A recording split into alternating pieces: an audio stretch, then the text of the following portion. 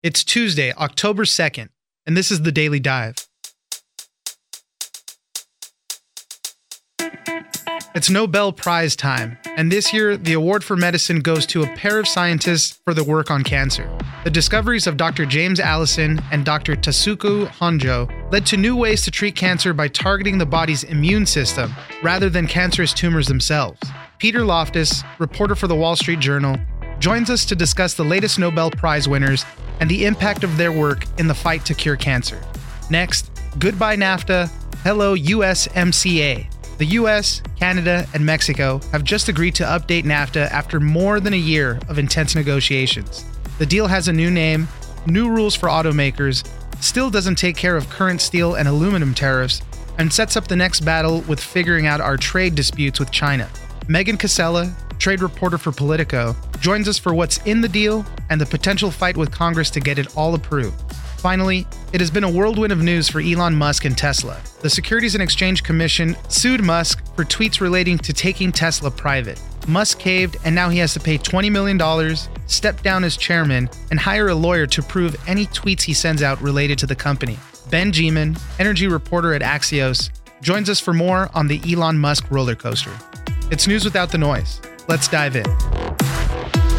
What we did after realizing there were these brakes, we just think about temporarily suspending the brakes, not so much harnessing the immune system, but just unleashing it to attack whatever it was going to attack. We know objectively that we could, for 20-something% of melanoma patients, basically cure them to the extent that they're going to be around for a decade. Joining us now is Peter Loftus, reporter for the Wall Street Journal. We're going to be talking about the Nobel Prize winners that just came out. These were, it was awarded to an American and Japanese scientist for their work on cancer. A lot of people are crediting them with getting us that much closer to the elusive cure for cancer. Their work has kind of just paved the way for this.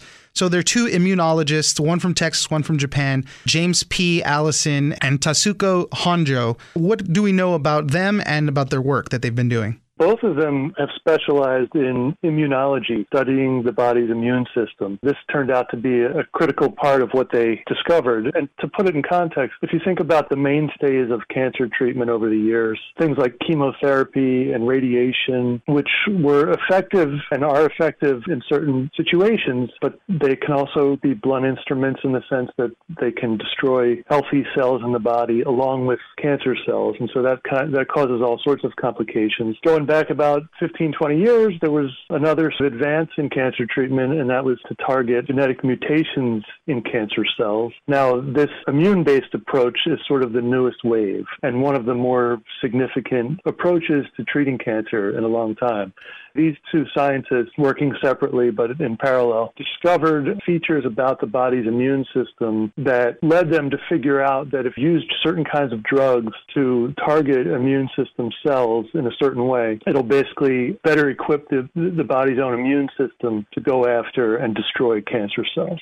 So exactly how does it work? I was reading a lot about checkpoints and how a lot of this stuff lets T cells basically attack the cancer cells. T cells are a form of white blood cells, and this is where the magic really comes through in. I mean, what's so interesting about what they discovered was that the body's immune system has sort of its own natural checkpoints or breaks so that it doesn't go overboard and attack the healthy parts of the body. Cancer cells have basically figured out how to exploit that, and so they, in some way, they sort of latch on to the breaks of the body's immune system in a way that helps them escape destruction. And so these drugs that have come out of the research from both scientists essentially take the brakes off of the body's own immune system to go after cancer cells in a way that they wouldn't have been able to do otherwise.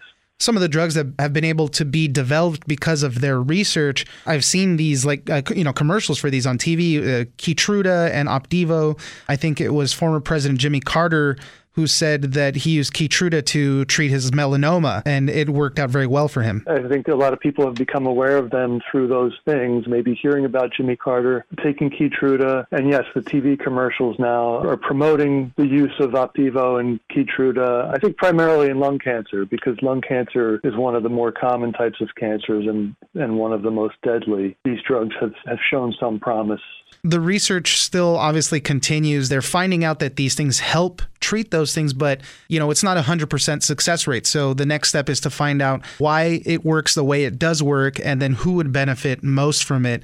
There's also a cost thing. Some of these immunotherapies can cost upwards of $100,000 per person. So that has to be figured out as well. But Dr. Honjo himself has even said this is a work in progress.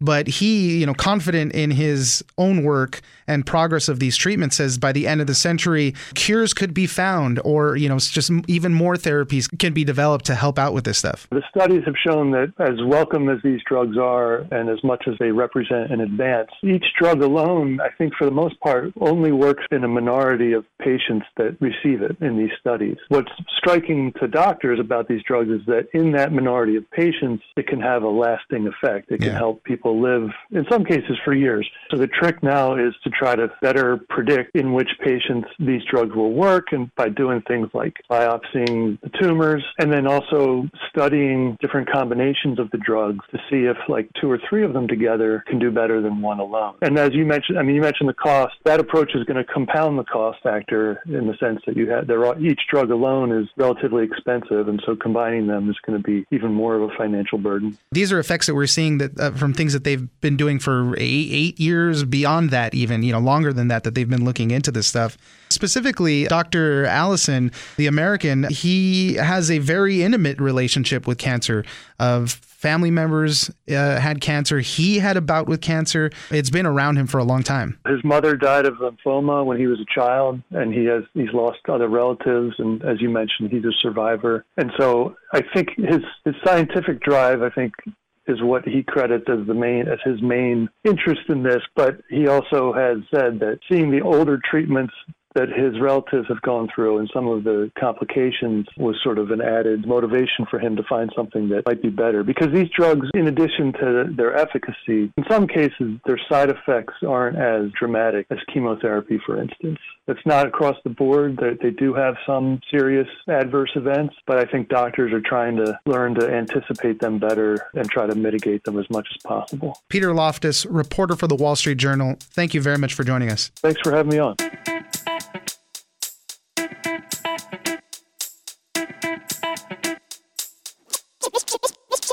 It's my great honor to announce that we have successfully completed negotiations on a brand new deal to terminate and replace NAFTA with an incredible new U.S., Mexico, Canada agreement called USMCA. Joining us now is Megan Casella, trade reporter for Politico. So after a year of pretty intense negotiations, the United States, Canada, and Mexico reached an agreement to update NAFTA, the North American Free Trade Agreement. It's got a new name now.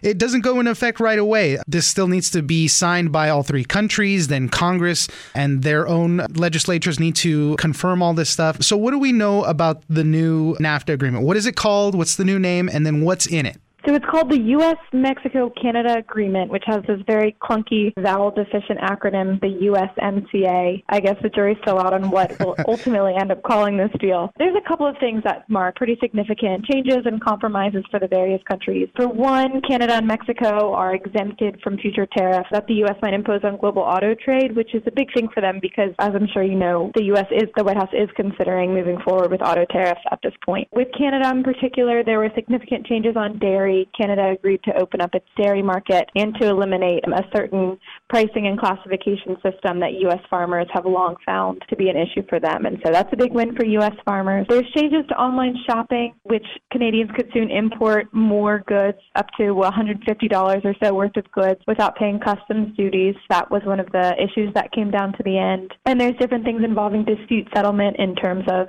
how companies and countries can sue each other if they're found to be in violation of the trade agreement. And with Mexico in particular, a big issue was autos. There's now a higher percentage of each car produced in North America has to have been sourced from within North America. So that's things like steel, aluminum, glass, plastic. The Trump administration was seeking and succeeded in increasing the level of what percentage of a car must be sourced from within North America in order to qualify for zero tariffs. A lot of people are signaling that as one of the big wins, especially the Detroit Big Three, General Motors, Ford, Fiat Chrysler, because the larger portion of those cars need to be made in North America, and they have a lot of factories, in Canada and Mexico. Another one of the big sticking points still, though, is steel. The agreement doesn't take away those tariffs on steel and aluminum right now. The U.S. is saying that this is going to be part of another agreement, something that we're still working on. That's something that came as a little bit of a shock and definitely a disappointment for a lot of business groups and manufacturers and others in all three countries. Trump officials have been saying now for a while that they didn't want to negotiate the steel and aluminum tariffs as part of NAFTA. They wanted it to be worked out separately. I think that's partly because the Trump administration is going to face some political pushback from domestic steel producers who like the tariffs and who want them to remain in place. So it's going to be sort of an open question as to how that gets worked out, because a number of business groups and others are saying the details of NAFTA or the new NAFTA, whatever you want to call it, are sort of moot until we know what's happening with these tariffs, because these are sort of the more pressing issue right now. One of the things that was interesting is the sunset clause and how this part works. They are going to review the agreement every 6 years and then decide if they want to go for the full 16 years. And then at that time, they can extend it for another 16 years.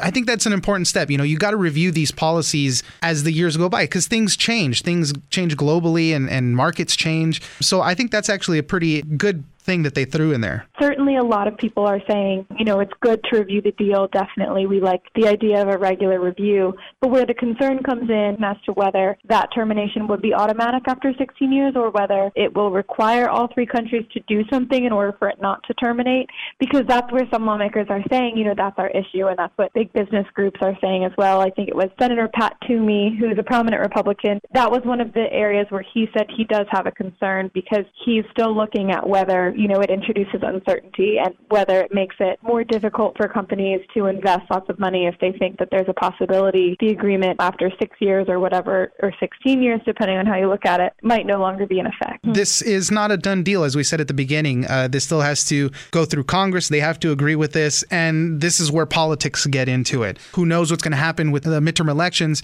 and if Democrats get control of the House, then it might be a tougher sell, because this is going to have to be pushed until after the new Congress gets sworn in. It looks all but certain that this is going to be a 2019 issue with the new Congress. And so then it becomes a question of, do Democrats control the House? By what margin? Although just in general, the question of control is more interesting. But that means that there's a number of different things Democrats could do once in power. They could just resist the deal because they're resisting everything Trump does. They could try to leave their own mark on the deal, which might be a more likely scenario. Or they might work with Republicans and pass it. Trade is interesting because it doesn't always follow along party lines. And so it's possible that if lawmakers decide this deal is good for their states and their districts, that they're going to approve it. The next step is going to be China and fixing all the trade disputes there. And this could even help there. If these companies are now getting on board, it looks like the president is signaling, hey, I am open to making deals.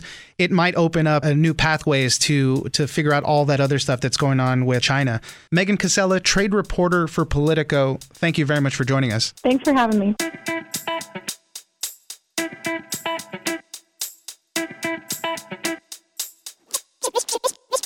Despite all of these unknowns and uncertainties, Musk's tweets and blog posts misled investors into believing that it was virtually certain that he could take Tesla private at a substantial premium over its then existing share price, subject only to the contingency of a shareholder vote. Joining us now is Ben Geeman, energy reporter with Axios. So let's talk about Elon Musk and Tesla. They went through kind of a whirlwind weekend. On Thursday, we found out the Security and Exchange Commission was going to sue him and try to take him out of Tesla, make him step down as CEO and whatnot. He was going to have to pay, I think it was $10 million at the time. He denied it. Then he changed his mind and said he was going to do it. What happened? What was all the craziness about? Well, I think you just nicely captured how head-spinning the last few days have been, and yeah, it has been a lot of craziness. What we're seeing now is some of the final tumult of something that really dates back to early August. If I can just wind things back really quickly, he sort of famously in kind of energy and auto circles now said over Twitter, apparently vetted by nobody essentially, right, that he was considering taking Tesla private at $420 a share, and that he had, most importantly, he said he had funding secured for the what would be a very expensive transaction.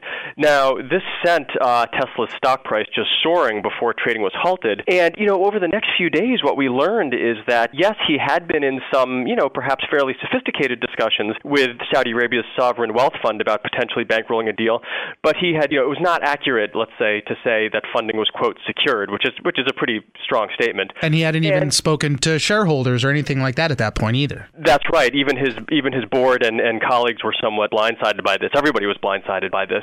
And so, that is what led to this SEC investigation because, communications by corporate officers have some fairly strict guidelines attached to them, namely that you're not supposed to say things that are materially false or misleading because that can have, obviously, a huge effect on how investors interact with the company, how they do with their shares and so forth, and what the value of the company is. And so eventually this take-private plan was scrapped about 2 weeks later. But the SEC had filed a suit on Thursday, a complaint against Musk on Thursday for making incorrect statements. And he said, look, initially he said, I'm going to fight this, but then 2 days later he settled. And so what we've seen over the past few days is that the stock price plummeted at the end of last week, and then almost elegantly, it's up by almost exactly the same amount. Today it's back up about 17%.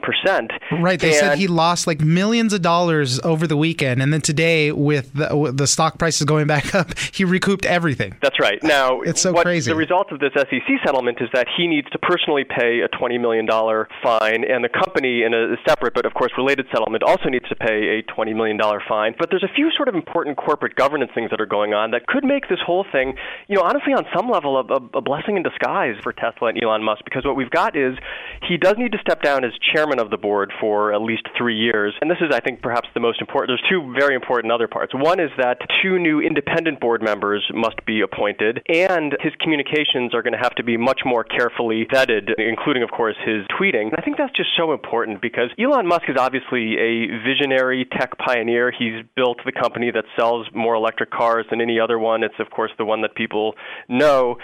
That said, his ability to have sort of self-inflicted wounds is really nothing short of remarkable. So I think what the settlement allows for is for Tesla to keep all of the advantages from having Elon Musk as CEO, namely his understanding, his ability, his smarts, his vision to create this company, but they're sort of at least putting some parameters or guardrails around some of the downsides right. of Musk, which is his kind of erratic and unpredictable and unvetted behavior. A lot of people can't imagine Tesla running without Elon Musk. Like, he is what people bank on. They trust him. As you said, he's a visionary and everything like that. People want to be in business with him. But there's no shortage of people that would buy Tesla out if something went crazy. A lot of people were saying he went through with this deal and agreed to pay the $20 million and stepped down as chair because if it would have drawn out a longer court process, it would have just been much worse for him, especially since it's all about the Model 3 and meeting production numbers for that. So that's why people are saying he just decided to bite the bullet on this one and take whatever they were throwing at him. I think that's right. You hit upon a couple of really important things. One is that whether or not it's, he says it's not going to be this year, but look, at some point in the future, it's very likely that Tesla is going to need to return to capital markets to raise more money. Now, that would be a much more difficult thing to do if the cloud of this case was still hanging over the company and, a cloud that would include the possibility of him being essentially jettisoned as CEO. So I think what this settlement allows for is to keep their options open for if and when they need to raise money from capital markets in the future. Now, in the much nearer term, what everybody's eyes are on, and one of the reasons the stock price is back up today, is not just the settlement, but Tesla is going to very soon report how they did in the third quarter for their auto production and deliveries. Now, the tech website Electric got sort of an early, got the goods on what seems to be going on. And while it looks like Tesla didn't quite hit this goal of producing 6,000 Model 3s per week at the end of the quarter, it looks like they're pretty darn close to hitting their target. So that, I think, is going to be a sigh of relief to a lot of people. Then in 1 month from now, they're going to report their third quarter financial results. Now, Musk has said the company is going to be profitable in the third and fourth quarter. Now, what exactly that's going to mean, how profitable, no one knows. But I think those are the next big 2 sort of inflection points. It's going to be interesting to see what those numbers really do pan out to be. And then just going forward, seeing what the Securities Council, the guy whose job it is to vet all of Elon Musk's tweets before they go out, it's going to be a fun job in and of itself, I think. I mean, he's the one that's going to be keeping him from imploding the company. But it's going to be interesting to see how this all pans out. Elon Musk continues to be one of the most interesting people of our time, and Tesla, one of the more exciting companies. Ben Geman, energy reporter with Axios, thank you very much for joining us. Thanks for having me on the program. I really enjoyed it.